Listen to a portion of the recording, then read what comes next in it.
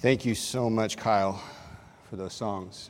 They were food for our soul through music. And being able to sing good theology is actually one of the gifts of the Reformation. We have so much to be thankful for, especially this year as we celebrate this 500th anniversary of the Reformation. I've been looking forward to this year for a couple of years now, knowing that we were going to be able to celebrate this event that happened 500 years ago. And looking forward in the calendar, I actually knew that there were going to be 5 Sundays this year, and I was incredibly excited because I know that there are also 5 solas, or 5 principles that these reformers rallied around in unity. Sola Scriptura, which we heard Sergio expound on last week, that the authority of any person only comes from Scripture alone. No man, no pope, no council, no creed, no nothing except Scripture. Sola fide, which we're going to be talking about this morning, faith alone, salvation or justification is by faith alone. Sola gratia, which we're going to talk about next week, that is through grace alone.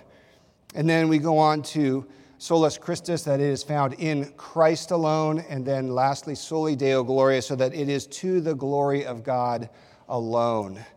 So the topic for today is sola fide, or faith alone. This has everything to do with the gospel and justification. It is the second of the 5 solas, and to them, to the reformers in 1500s and the 1600s, the only thing that mattered was getting the gospel right.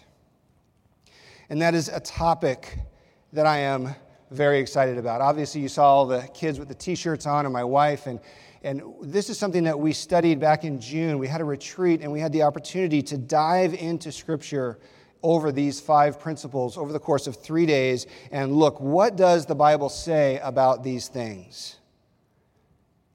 Why does it matter, though? Why does it matter to us? If you were to ask a church today, why does the Reformation matter? Unfortunately, many churches wouldn't have an idea. So many professing Christians have no idea why a dead German that lived 500 years ago is so important, let alone secular society. They have no idea why a guy that lived so many years ago has any relevance for us today, especially when he lived in Germany. But he does matter. And the Reformation matters because of what Pastor Patrick said last week. What we do here as Christ Bible Church, what we have done today, is because of what Martin Luther did 500 years ago.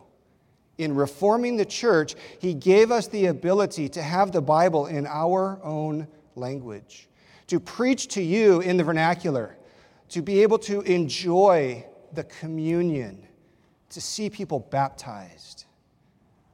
This is why the Reformation matters, and this is why it still matters. So, what exactly did Martin Luther do that was so important 500 years ago? To answer that question, I want to take you on a very quick tour of Christian history. 1,500 years in 5 minutes. You ready? All right, let's go. We're going to go to Acts chapter 20. Acts chapter 20. If you have your Bibles, we're going to go through a real quick tour in the Bible. We're going to start in the book of Acts. This is Luke's account of Paul and Peter and the apostles and what the Holy Spirit did through them in the early church. By this time in Paul's ministry, he's heading back to Jerusalem, but he has to make one final stop in Ephesus. And in Acts chapter 20, beginning in verse 17, he says that from Miletus he sent to Ephesus and called to him the elders of the church, the Ephesian church. And they had come to him. He said to them, "You yourselves know from the first day that I set foot in Asia how I was with you the whole time, serving the Lord with all humility and with tears and with trials which came upon me through the plots of the Jews. How I did not shrink from declaring to you anything that was profitable, and teaching you publicly and from house to house, solemnly testifying to both Jews and Greeks of repentance toward God and faith in our Lord Jesus Christ. And now, behold, bound by the Spirit, I am on my way to Jerusalem, not knowing what will happen to me there, except that the Holy Spirit solemnly testifies to me in every city, saying that bonds and afflictions await me." But I do not consider my life of any account as dear to myself, so that I may finish my course and the ministry which I received from the Lord Jesus, to testify solemnly of the gospel of the grace of God. And now, behold, I know that all of you, among whom I went about preaching the kingdom, will no longer see my face. Therefore I testify to you this day that I am innocent of the blood of all men, for I did not shrink from declaring to you the whole purpose of God. Be on guard for yourselves and for all the flock among you, which the Holy Spirit has made you overseers to shepherd the church of God, which he purchased with his own blood. I know that after my departure, savage wolves will come in among you, not sparing the flock. And from among your own selves, men will arise, speaking perverse things to draw away the disciples after them. Therefore, be on the alert, remembering that night and day, for a period of 3 years, I did not cease to admonish you, each one of you, with tears. Paul is warning the Ephesian elders. I have stood on Scripture alone as my authority. I have taught you the Word of God. I have taught you the gospel from Scripture. And yet I know that within your lifetime, it is going to become distorted. Fast forward to Paul in prison, writing to Timothy, 2 Timothy chapter 3, verses 12 to 15. He says, "Indeed, all who desire to live godly in Christ Jesus will be persecuted. But evil men and impostors will proceed from bad to worse, deceiving and being deceived. You, however, continue in the things you have learned and become convinced of, knowing from whom you have learned them, and that from childhood you have known the sacred writings, which are able to give you the wisdom that leads to salvation through faith, which is in Christ Jesus." My authority, Paul says, is from Scripture alone, and your salvation, Timothy, is in faith in Christ Jesus. We have 3 of those 4 solas right here in this verse, but yet Paul is still telling Timothy, but watch out. Imposters will come, and they're going to teach a different gospel. They're going to teach a false gospel. But you, Timothy, cling to the inspired, inerrant, infallible, sufficient Word of God, which is able to make you wise for salvation through faith in Christ Jesus. And that's exactly what we heard from Sergio last week. Keep going. Peter, writing to the church in 2 Peter chapter 2, verses 1 to 3. Before he dies, he writes shortly after Paul wrote to Timothy the second time. He says this, "But false prophets also arose among the people, just as there will also be false teachers among you, who will secretly introduce destructive heresies, even denying the master who bought them, bringing swift destruction upon themselves. Many will follow their sensuality, and because of them, the way of the truth will be maligned. And in their greed, they will exploit you with false words. Their judgment from long ago is not idle, and their destruction is not asleep." Paul is warning the Ephesian church, beware of wolves in sheep's clothing. Paul is warning Timothy, beware that there are going to be people in your church that may rise up and teach a false gospel. Peter is telling his church they're on the doorstep. And lastly, Jude, verses 3 and 4. The brother of our Lord writes this, "Beloved, while I was making every effort to write to you about our common salvation, I felt the necessity to write to you appealing that you contend earnestly for the faith which was once for all handed down to the saints. For certain persons have crept in unnoticed, those who were long beforehand marked out for this condemnation, ungodly persons who turn the grace of our God into licentiousness and deny our only Master and Lord, Jesus Christ." Beware of false teachers. Be ready for false teachers. False teachers are on the doorstep. False teachers are here. John MacArthur has said, Satan is most effective in the church when he comes not as an open enemy, but as a false friend.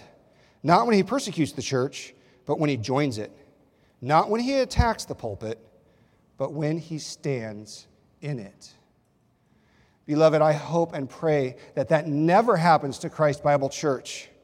But this was the condition of the church in Martin Luther's day. This was the condition of the Roman Catholic Church by the time Martin Luther was born. Councils had been held to answer theological questions about the nature of Christ, to answer about what texts belonged in sacred scripture. But ultimately, those theological questions began to go by the wayside as political questions arose. And by 1418, the Council of Constance was completed to end the Great Schism. This was a time when there were 2 or 3 popes all at the same time. The church called a council, and they wanted to reform the church from within. And this is how they reformed the church. When they elected a new pope, they said about him that he is the one who holds his power directly from Christ, and everyone is bound to obey him. This is when papal authority became paramount. This is when the doctrine that if the Pope does say something that contradicts Scripture, the Pope is right.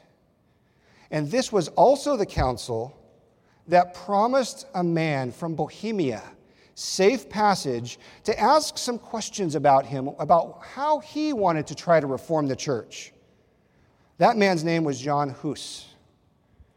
He was basically lied to, arrested, put in prison for 6 months, tried, found guilty of heresy, and ultimately burned at the stake after being led past a burning pile of his books while he was naked with a dunce cap on his head with demons and devils drawn on it. What was his heresy? Preaching the gospel from the Bible to the people in their language, so that they could be saved.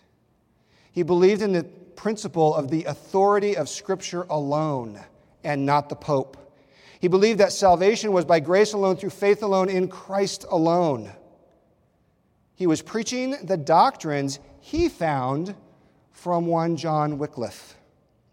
Wycliffe was a pre-reformer. We would know him as the morning star of the Reformation. He wanted the people of England to have the Bible in their language, so he took the Latin Vulgate and began to translate it into English.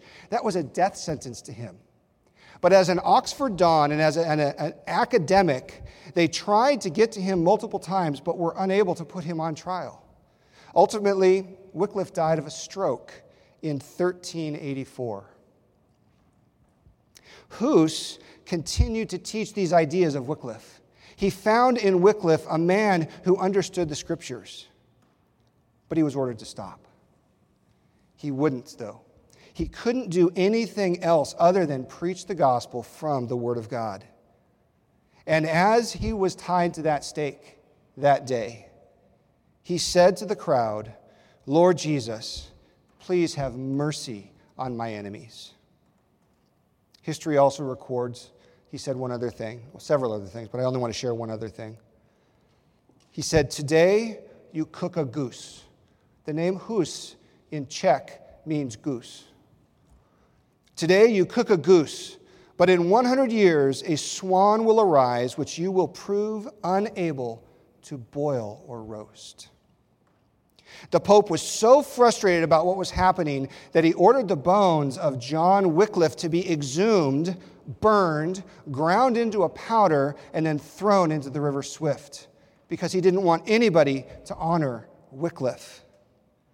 Unbeknownst to Hus, he would become quite prophetic, because 102 years later, a young Augustinian monk named Martin Luther would nail the 95 Theses to the Castle Church door in Wittenberg, Germany.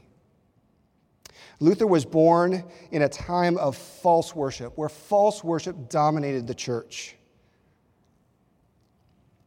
It can only be described as a false church. The Word of God was pushed out of the center of the church. It was pushed out of church life. It was pushed out of everything, and the church went haywire. Doctrine was wrong. Practice was wrong. The church service, everything was off kilter. Luther's early life was that of an upper middle class family involved in mining in the towns of Eisleben and then Mansfeld. Luther would go off to university in Erfurt and receive his bachelor's degree at Erfurt, and then go on to earn a master's degree in law. It was during this time in law school, after he finished on July 2nd, 1505, that he was caught in a thunderstorm and cried out to St. Anne to save him. He made a deal at that time that if he didn't die, he would become a monk. Well, Luther didn't die. So he threw a party, gave away all his law books, and entered the monastery in Erfurt. He was a very devout monk. And through all that time, he thought that he could attain justification through his monkery. He said this, "If ever a monk got to heaven by monkery, I was that monk." Luther was so attuned to his own sinfulness that he would spend hours in the monastery confessional asking for absolution from his sins, to the point that the other priests that were hearing his confessions got so irritated that they went to the abbot and said, "Do something." So, this very wise abbot, Johann von Staupitz, recognizing Luther's potential for the church, if only he could get over himself, decided to have Luther begin to study and teach the Bible. He figured if Luther was so busy studying Scripture that he wouldn't be busy being so self-examinatory. He wouldn't be so introspective. The other thing that he wanted to make sure to have Luther do was go on a pilgrimage to Rome. So Luther did this. Luther went to Rome. He crawled up those stairs on his knees. He did everything that a normal pilgrim would do in Rome. And at the end of his time in Rome, seeing all of the decadence, seeing all of the hypocrisy, seeing all of the things in Rome that did not jive with what he was learning in Scripture, he says, who knows if any of this is true? This is the Luther that comes back from Rome and continues to study Scripture. Von Staupitz reasoned that he needed to continue his studies because he was so gifted at teaching. So he did. Luther studied the Psalms. He studied Galatians, Romans, Hebrews. He earned a master's in theology and then ultimately a doctorate. All the while being driven back to the writings of Augustine and then ultimately to Paul, to answer the question, how would I be saved? It was also during this time that there was a man in Wittenberg by the name of Johann Tetzel. And John Tetzel was commissioned by the Pope to receive indulgences. Because you see, there was this building in Rome that was being built. It was called St. Peter's Cathedral. And inside of St. Peter's Cathedral, there was a chapel called the Sistine Chapel. And when Martin Luther was there, he saw in the Sistine Chapel that there was a scaffolding built. And on this scaffolding, there was a man that was laying down on his back, painting the ceiling. And that man's name was Michelangelo. And Michelangelo did not work for free. So the Pope had to raise money to continue all of this grand building scheme. So he came up with the idea of selling indulgences. Johann Tetzel came up with this little ditty, if you will. When a coin in the coffer rings, a soul from purgatory springs.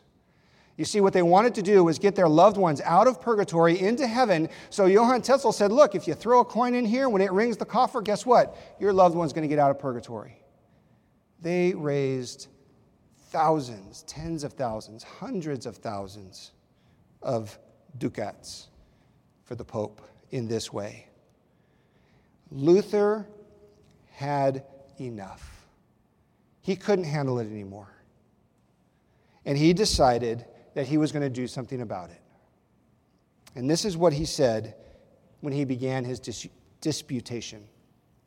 He says, out of love for the truth and from desire to elucidate it, the Reverend Father Martin Luther, Master of Arts in Sacred Theology and ordinary lecturer therein at Wittenberg, intends to defend the following statements and to dispute on them in that place. Therefore he asks that those who cannot be present and dispute with him orally shall do so in their absence by letter. In the name of our Lord Jesus Christ, amen. And he starts his dispute this way. When our Lord and Master Jesus Christ said, repent, he willed the entire life of believers to be one of repentance. Thus began the dispute that has become known as the Protestant Reformation. When Luther penned and nailed those 95 Theses on the castle church door in Wittenberg, he may not have fully understood what the doctrine of sola fide meant. But as he continued to study the Word and teach the letters of Paul, and then the Psalms for a second time, he came to embrace the doctrine upon which the entire Reformation hinges. Scripture alone, the doctrine of Scripture alone, is considered the material principle of the Reformation, the sole authority for life and a knowledge of salvation.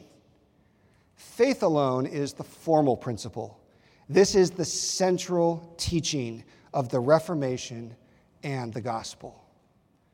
Today, I want to look at 4 questions about saving righteousness of God, about the saving righteousness of God through faith alone. 4 questions about the saving righteousness of God through faith alone from the text that Martin Luther could not get past in Romans.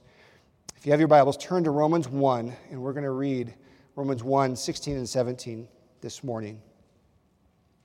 Paul writes, "For I am not ashamed of the gospel, for it is the power of God for salvation to everyone who believes, to the Jew first, and also to the Greek.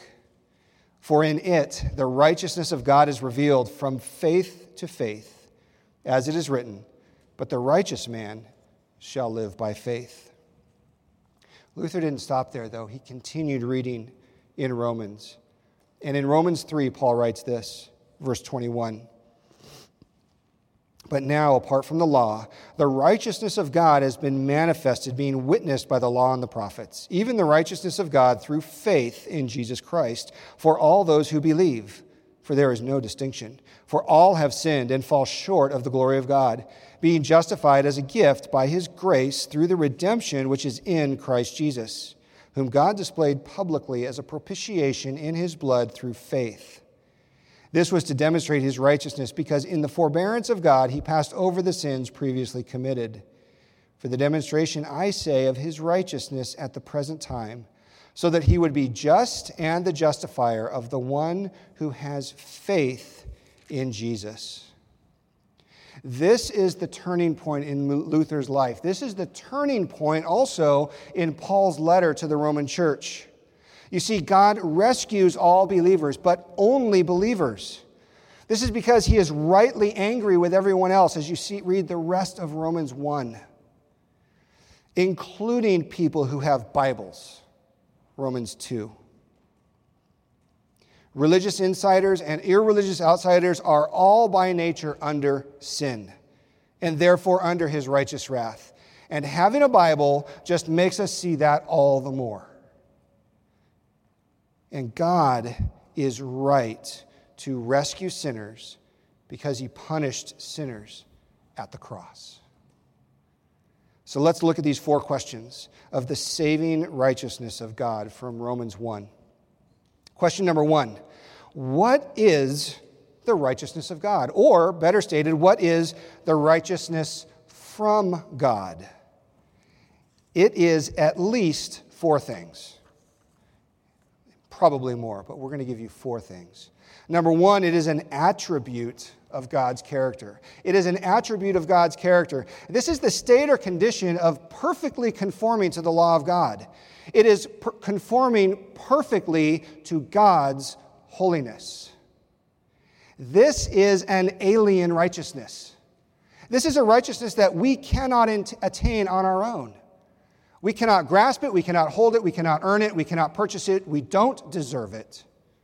There is nothing that we can do to gain this righteousness except by God imputing it to us, placing it upon us, giving it to us. In 1545, Luther wrote an introduction to his collected works in Latin. And this is what he had to say about this verse. It's This is rather long. Bear with me.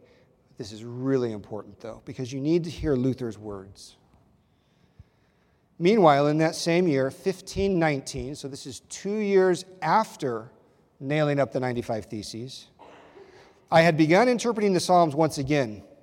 I felt confident that I was now more experienced since I had dealt in university courses with St. Paul's letters to the Romans, to the Galatians, and the letter to the Hebrews. I had conceived a burning desire to understand what Paul meant in his letter to the Romans. But thus far, there had stood in my way not the cold blood around my heart, but that one word which is in chapter 1, the righteousness of God is revealed in it. I hated that word, righteousness of God, which by the use and custom of all my teachers I had been taught to understand philosophically as referring to formal or active righteousness, as they call it, that righteousness by which God is righteous and by which he punishes sinners and the unrighteous. But I, blameless monk that I was, felt that before God I was a sinner with an extremely troubled conscience. I couldn't be sure that God was appeased by my satisfaction. I did not love. No, rather I hated the righteous God who punishes sinners. In silence, if I did not blaspheme, then certainly I grumbled vehemently and got angry at God. I said, isn't it enough that we miserable sinners lost for all eternity because of original sin are oppressed by every kind of calamity through the 10 Commandments? Why does God heap sorrow upon sorrow through the gospel, and through the gospel threaten us with his justice and wrath? This was how I was raging with wild and disturbed conscience. I constantly badgered St. Paul about that spot in Romans 1 and anxiously wanted to know what he meant. Paul hated the gospel. Martin Luther hated the gospel that Paul preached. Martin Luther railed against it. He says this, I meditated night and day on those words until at last, by the mercy of God, I paid attention to their context. The righteousness of God is revealed in it as it is written. The righteous person lives by faith. I began to understand that in this verse, the righteousness of God is that by which the righteous person lives by a gift of God, that is by faith. I began to understand that this verse means that the righteousness of God is revealed through the gospel, but it is a passive righteousness. It is an alien righteousness. It is that by which the merciful God justifies us by faith. As it is written, the righteous person lives by faith. All at once, I felt that I had been born again and entered into paradise itself through open gates. Immediately, I saw the whole of Scripture in a different light. I ran through the Scriptures from memory and found that other terms had analogous meanings. The work of God, that is what God works in us. The power of God by which he makes us powerful. The wisdom of God by which he makes us wise. The strength of God, the salvation of God, the glory of God. I exalted this sweetest word of mine, the righteousness of God, with as much love as before I had hated it with hate. This phrase of Paul was for me the very gate of paradise. Afterward, I read Augustine's On the Spirit and the Letter, in which I found that I had not dared hope for. I discovered that he too interpreted the righteousness of God in a similar way, namely, as that with which God clothes us when he justifies us. Although Augustine had said it imperfectly and did not explain in detail how God imputes righteousness to us, still it pleased me that he taught the righteousness of God by which we are justified.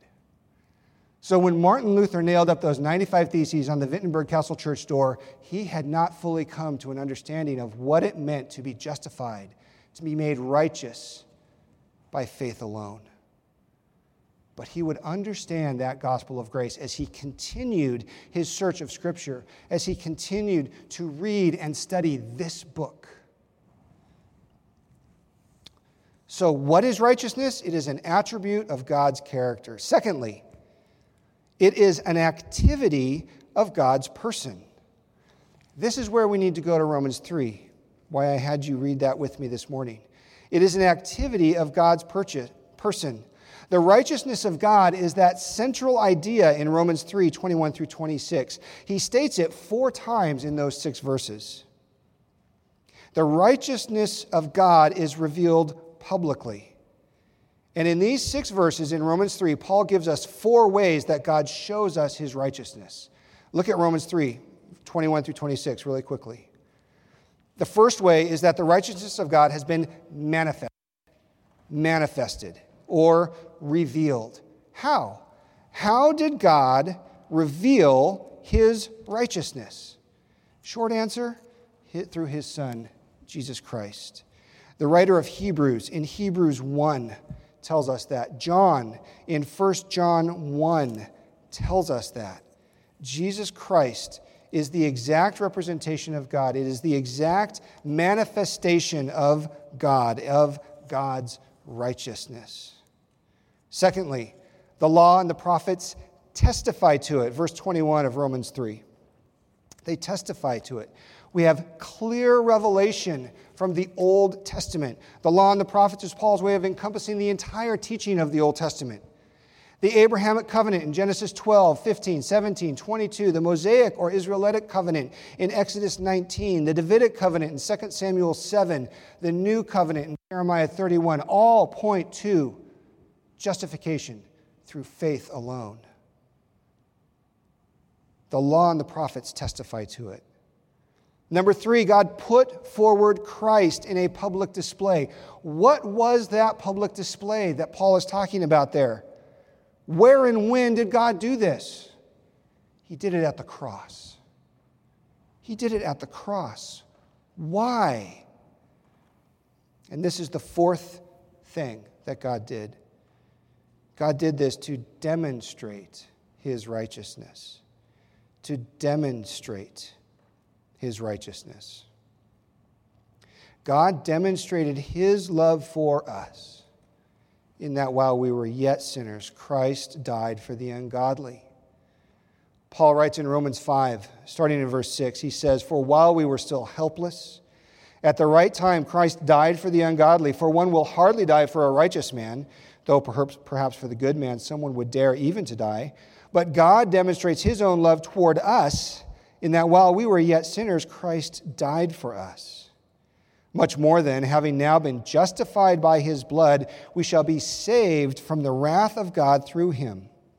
For if, while we were enemies, we were reconciled to God through the death of his Son, much more, having been reconciled, we shall be saved by his life.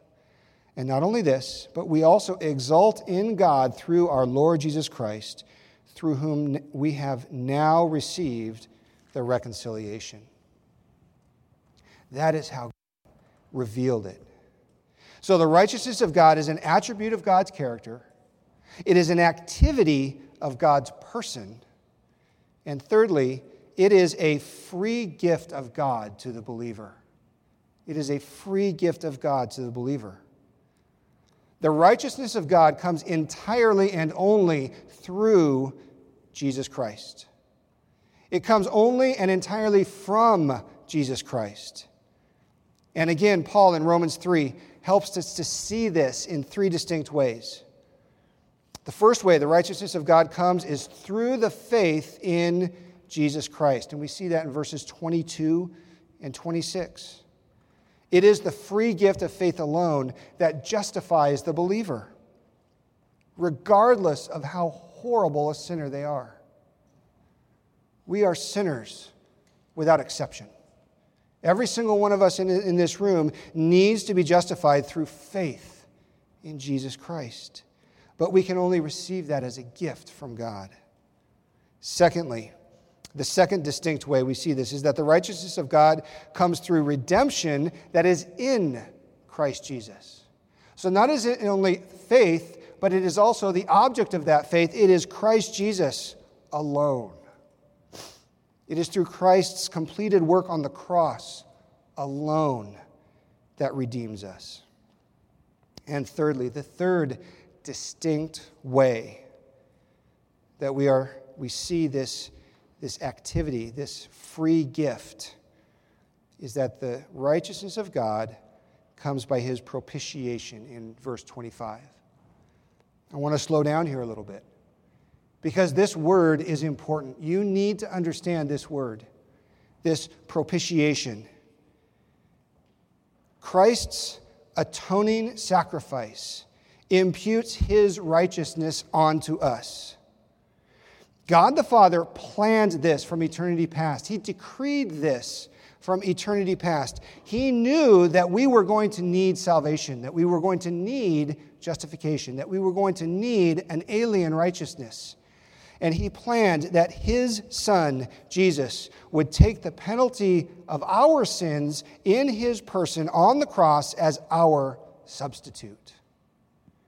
This action would appease the Father's wrath, removing that wrath from us as he accepted this perfect sacrifice, atoning for our sins by removing them from us based entirely on Jesus' life and his death. And then he covers us with Christ's righteousness so that we would be able to boldly approach the throne of grace. That is what propitiation is. That is what propitiation accomplishes. The righteousness of God is an attribute of God's character. It is an activity of God's person. It is a free gift of God to the believer. And fourthly and ultimately, it is his activity in reaching out to rescue all who trust in Christ by giving them as an undeserved gift a right status before him. Yes, that was a mouthful. Let me repeat that for you. It is his activity in reaching out to rescue. Reaching out to rescue. God's gift of Jesus on the cross was a rescue mission. Because we are all on our way to hell as sinners. God's wrath rests on sinners. But God rescues. And who does he rescue? All who trust in Christ. God rescues all who trust in Christ without exception. But not all without exclusion. All without exclusion, but not all without exception. He will always rescue those who trust in Christ. But this is not a universal salvation because God knows who are his sheep. Jesus knew who his sheep were. He knew who he was dying for. He knows them by name and he calls them by name. This is an exclusive rescue mission. Not every person is rescued, but all who trust in Christ. How? By giving them an undeserved gift. By giving them an undeserved gift.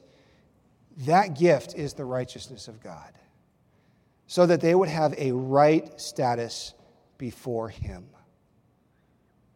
We don't deserve that righteousness. We cannot attain it on our own. Paul couldn't attain it on his own by being a Pharisee. Martin Luther couldn't attain it on his own by performing monkery. We cannot attain it on ourselves, on our own, by being good churchmen. It is an alien righteousness. And this is the activity, this is the ultimate aim of God. It is his activity in reaching out to rescue all who trust in Christ by giving them as an undeserved gift a right status before him. That brings us to question number 2. Question number 2, what does it mean, back to Romans 1, what does it mean that the saving righteousness of God, is being revealed in the gospel? What does that mean? What does it mean that the saving righteousness of God is being revealed in the gospel? Well, it means that whenever God the Father rescues anyone, he does it 100% by grace. And they receive it 100% by faith. 0% of their own merit. That famous chapter in Hebrews 11, the hall of faith. By faith, Abel. By faith, Abraham. By faith, Isaac. By faith, Jacob. By faith, Moses. And on and on and on it goes. By faith, all of these people appropriated that gift of righteousness by faith through grace, by faith. Over and over and over we read in Hebrews 11. How do we know this? Because it has everything to do with the Greek tense of this word in Romans 1. The Greek word is apokalyptai. You know this word. It is the English word apocalypse. It's used by John as a description of his letter to the 7 churches in the final book of the Bible, Revelation. Here it is in the present or continuous tense. Literally is being revealed. This is an ongoing revelation, which indicates an ongoing activity. Everywhere and every time the gospel is preached, a light shines on God's rescue mission as he saves sinners. This is an ongoing revelation. That brings us to question number 3. Why then is the saving righteousness of God from faith to faith? What is Paul saying there? Why is the saving righteousness of God from faith to faith? It doesn't seem to make sense. There are 2 reasons. Number 1, this is an emphatic way of saying that the righteousness of God is only appropriated by those who come empty-handed in faith and rely 100% on his grace. They don't bring anything with them. But, Lord, didn't we prophesy in your name? Didn't we do miracles in your name? Didn't we serve you in your name? Jesus says, I am going to say to those in the end times, away from me, because I never knew you. I never knew you. You tried to get to me on your terms. You tried to get to me on your effort. You didn't come empty-handed. That's the end of the Sermon on the Mount, Matthew 7. We must come empty-handed from faith. And this ends up, number 2, the second reason, ends up in the legal declaration of being declared not guilty. We are now not guilty before the throne, and the believer is now justified by grace alone and received through faith alone. But it's not just that you walk away not guilty. It is that you have been completely transformed and reclothed. This is Christian at Interpreter's House in John Bunyan's classic Pilgrim's Progress. As he is on his road, he reaches Interpreter's house, and Interpreter brings him in to show him the way of salvation. He shows him Christ on the cross. He shows him what is happening. He shows him people who are trying to appropriate that faith, that justification on their own, and they cannot do it, who get all the way to the celestial city only to be cast out because they've tried to do it on their own terms. And right before he leaves Interpreter's house, he is approached by 3 angels, if you will, who disrobe him, take off his filthy rags of sin, and put on new clothes, new garments, to cover him in God's clothing, in Christ's righteousness, and give him the scroll that will allow him to enter into the celestial city as he goes on God's narrow path. That is from faith to faith. Finally, question number 4. How does the Old Testament quotation from Habakkuk help us understand the saving righteousness of God? I don't want to see a show of hands, but how many of you in here have read Habakkuk recently? Exactly. So why does Paul use Habakkuk? Couldn't he have used like Isaiah or Jeremiah, a bigger book? He used Habakkuk. The righteous man shall live by faith. Turn to Habakkuk 2. I want you to look at this passage in context. Habakkuk chapter 2. Habakkuk writes, beginning in verse 1, I will stand on my guard post and station myself on the rampart, and I will keep watch to see what he will speak to me, and how I may reply when I am reproved. Then the Lord answered me and said, record the vision and inscribe it on tables tablets, that the one who reads it may run. For the vision is yet for the appointed time. It hastens toward the goal, and it will not fail. Though it tarries, wait for it. For it will certainly come. It will not delay. Behold, as for the proud one, his soul is not right within him. But the righteous will live by his faith. The proud one comes to God with his own self-sufficiency, justifying himself with his actions, with his attitudes, with his experience. But the righteous one, the one who is actually justified, will come in faith.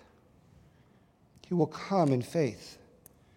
Paul writes to the churches in Galatia, in Galatians 3, Now that no one is justified by the law before God is evident, for the righteous man shall live by faith.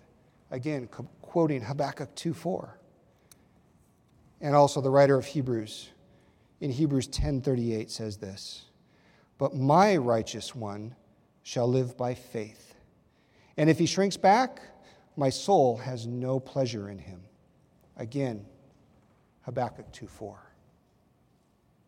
Faith, then, is taking God at his word. The opposite of faith is pride.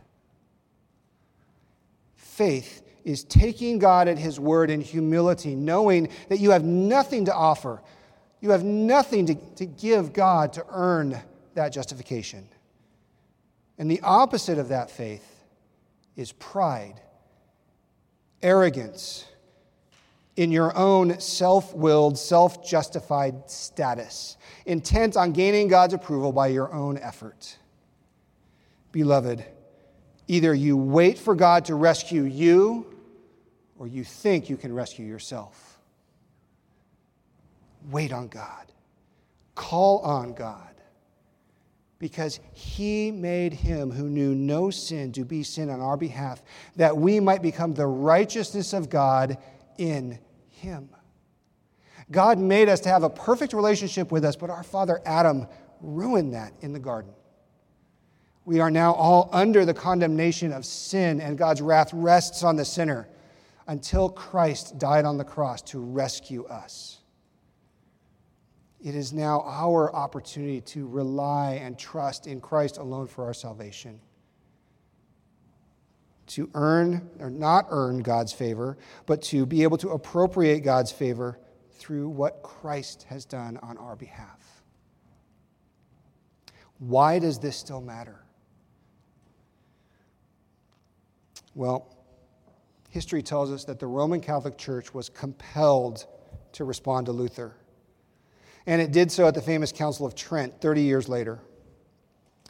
They offered a series of proclamations on the doctrine of justification in its sixth session on January 13th, 1547. And this is what the Council of Trent said. Sinners are justified by their baptism. And not just their baptism, but their baptism in the Roman Catholic Church. Justification is by faith in Christ and a person's good works. Sinners are not justified solely by the imputed righteousness of Jesus Christ. A person can lose his justified status. Canon 9 of the Council of Trent says this: If anyone says that the sinner is justified by faith alone, meaning thereby that no other cooperation is required for him to obtain the grace of justification, and that in no sense is it necessary for him to make preparation and be disposed by a movement of his own will, let him be anathema. Let him be accursed. If you think that your salvation comes through faith alone, in Christ alone, let him be accursed. That's what Trent said in 1547. But that was almost 500 years ago. The current Catechism of the Catholic Church, published in 1985 under Pope John Paul II, teaches what was affirmed in 1965 by the Second Vatican Council, or Vatican II as it's known. Namely, that the Council of Trent in 1547 was correct in its view of justification. The biblical view of justification by faith alone is still denied today in the Roman Catholic Church. Does that mean that there are no believers in the Roman Catholic Church? No, that's not what that means. It just means that the Pope and the College of Cardinals and the higher up you go in the Catholic Church, they do not believe this doctrine. And that's why it matters. So, as we begin to think about this doctrine, as we begin to think about what Paul says, how does this apply to our lives? What are the implications for us?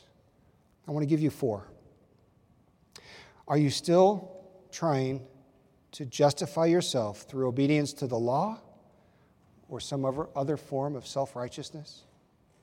What are you doing that you think is helping you earn justification and right standing before the Lord? Because whatever it is that you think you're doing that you think is going to accomplish that, it's not. It is through faith alone.